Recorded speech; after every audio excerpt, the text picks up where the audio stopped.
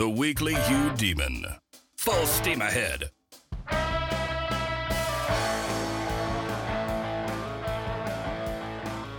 All right. Hey, if you're checking out the written version of this podcast, or rather, this podcast is a verbal version of the essay. But if you're checking out the written portion, I'm trying something new this week.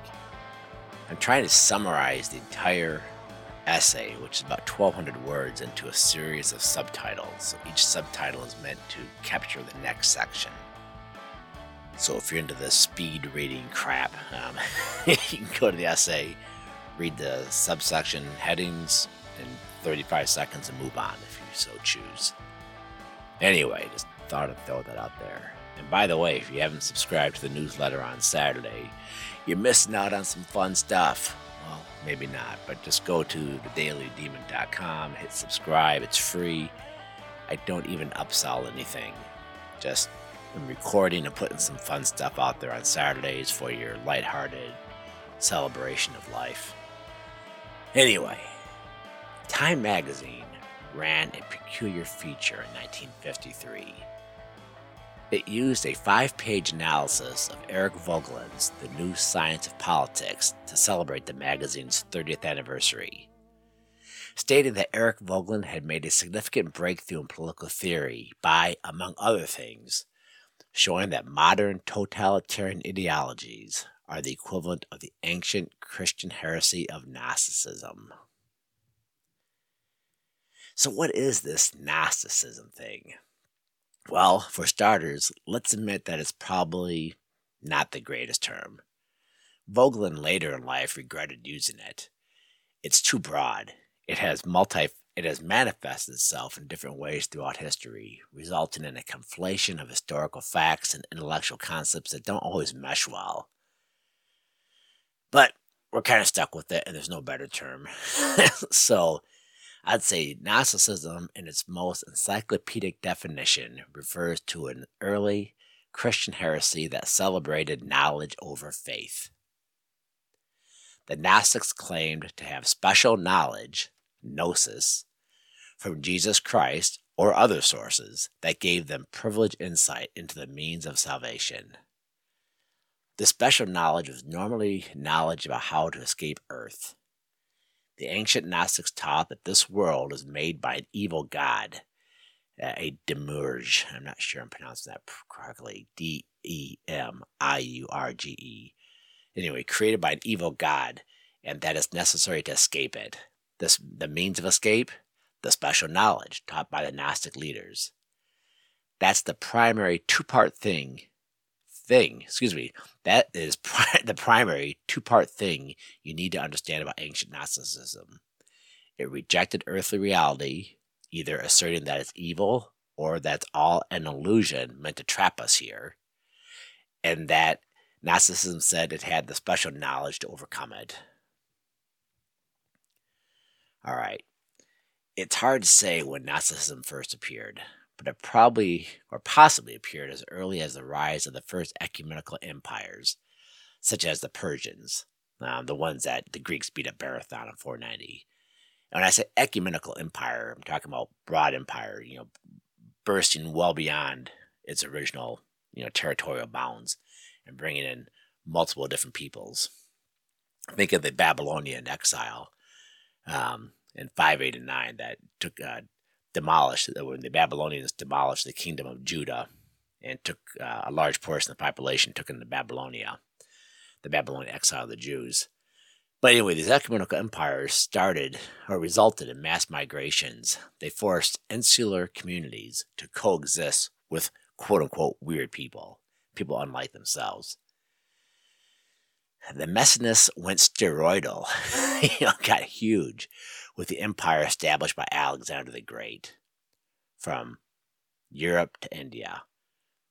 That empire was divided among his 4 generals at his death after a short civil war. These empires in turn fell to ever new massive empires, primarily the Roman Empire. These huge movements disrupted local life. City-states collapsed. No longer was your world just your city and agricultural land surrounding it. Your world was now, the whole world. The world came to your doorstep, or you were taken to its doorstep. Huge enslavements, excuse me, huge population shifts, cultures collided, either through migrations or through trade. There was a loss of cohesion, emotional, cognitive, intellectual. There was a general loss of meaning. Local institutions, regional civilizations, and ethnic identities snapped apart. Well, people can't live without meaning. So there was at this time new attempts to structure meaning out of this new reality. Stoicism was one of the biggest responses to this crisis of meaning. So were the mystery cults and various apocalyptic movements within Judaism and Manichaeism. And into this milieu stepped Christianity. And so did a ramped-up Gnosticism, fueled by that strange persona, Jesus Christ, and his fervid early disciples. Gnosticism was immediately at war with Christianity, appearing in the book of Acts in the person of Simon Magus, who sought to purchase the Holy Spirit from the apostles. All right, here's what you need to understand. Christianity is a hard religion. Not only is it paradoxical to the core, the God-man, the mortal, immortal, one must lay down his life to save it, the virgin birth, etc., but it is also highly quote-unquote differentiated, meaning that it separates earth and heaven, making the spheres separate, though also connected in some fashion, traditionally through the sacraments, hence the, quote, sacramental view of creation, unquote, that underlies all Catholic thought. The full drama and problem that Christianity presented to the world was vibrantly painted by Vogelin in The New Science of Politics, and this is a lengthy quote. Just going to read it the best I can. If you ever listen to Bill Burr, he has a hard time reading. I'm better than Burr, but not much. Anyway, here is Vogelin's quote. Uncertainty is the very essence of Christianity. And again, I'm going to repeat that.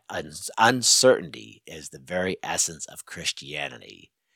The feeling of security in a world full of gods is lost with the gods themselves.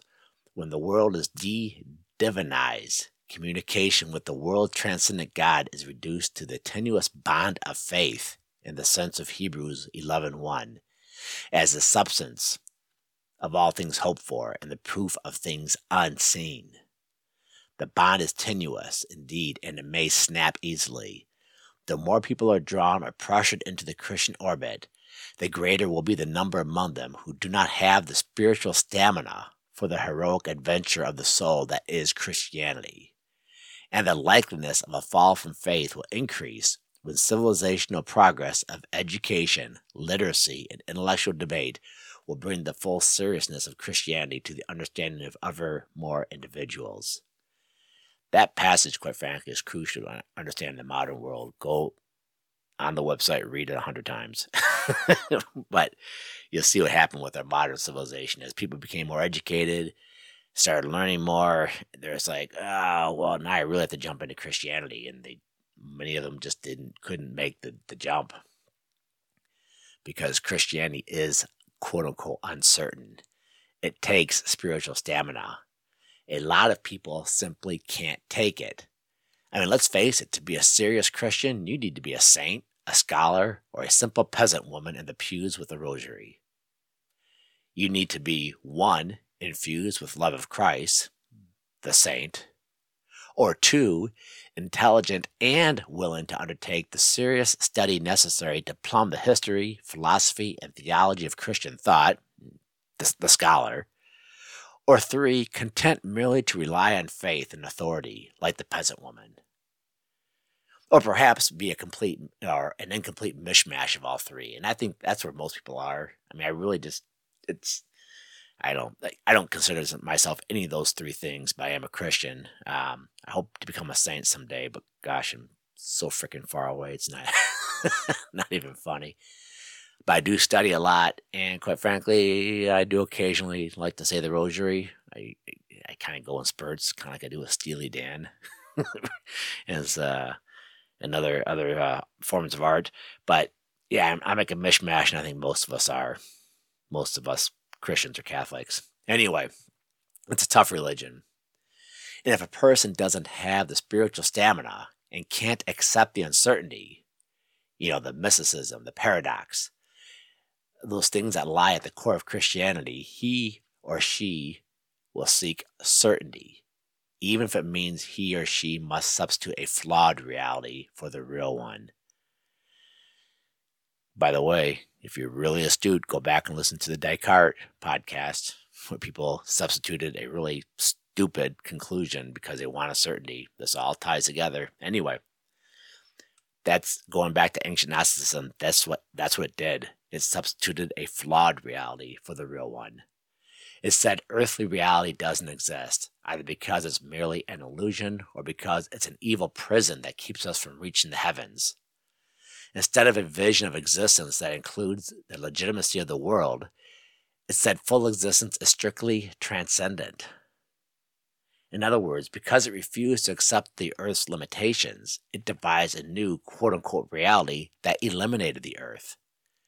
In order to enter that new reality, Gnosticism told its followers that they needed special knowledge and had to absorb that knowledge. So in order to be an ancient Gnostic, a person had to remake his intellectual core, his cognitive universe, and accept the fundamentally flawed view of reality, of existence, taught by the Gnostic master.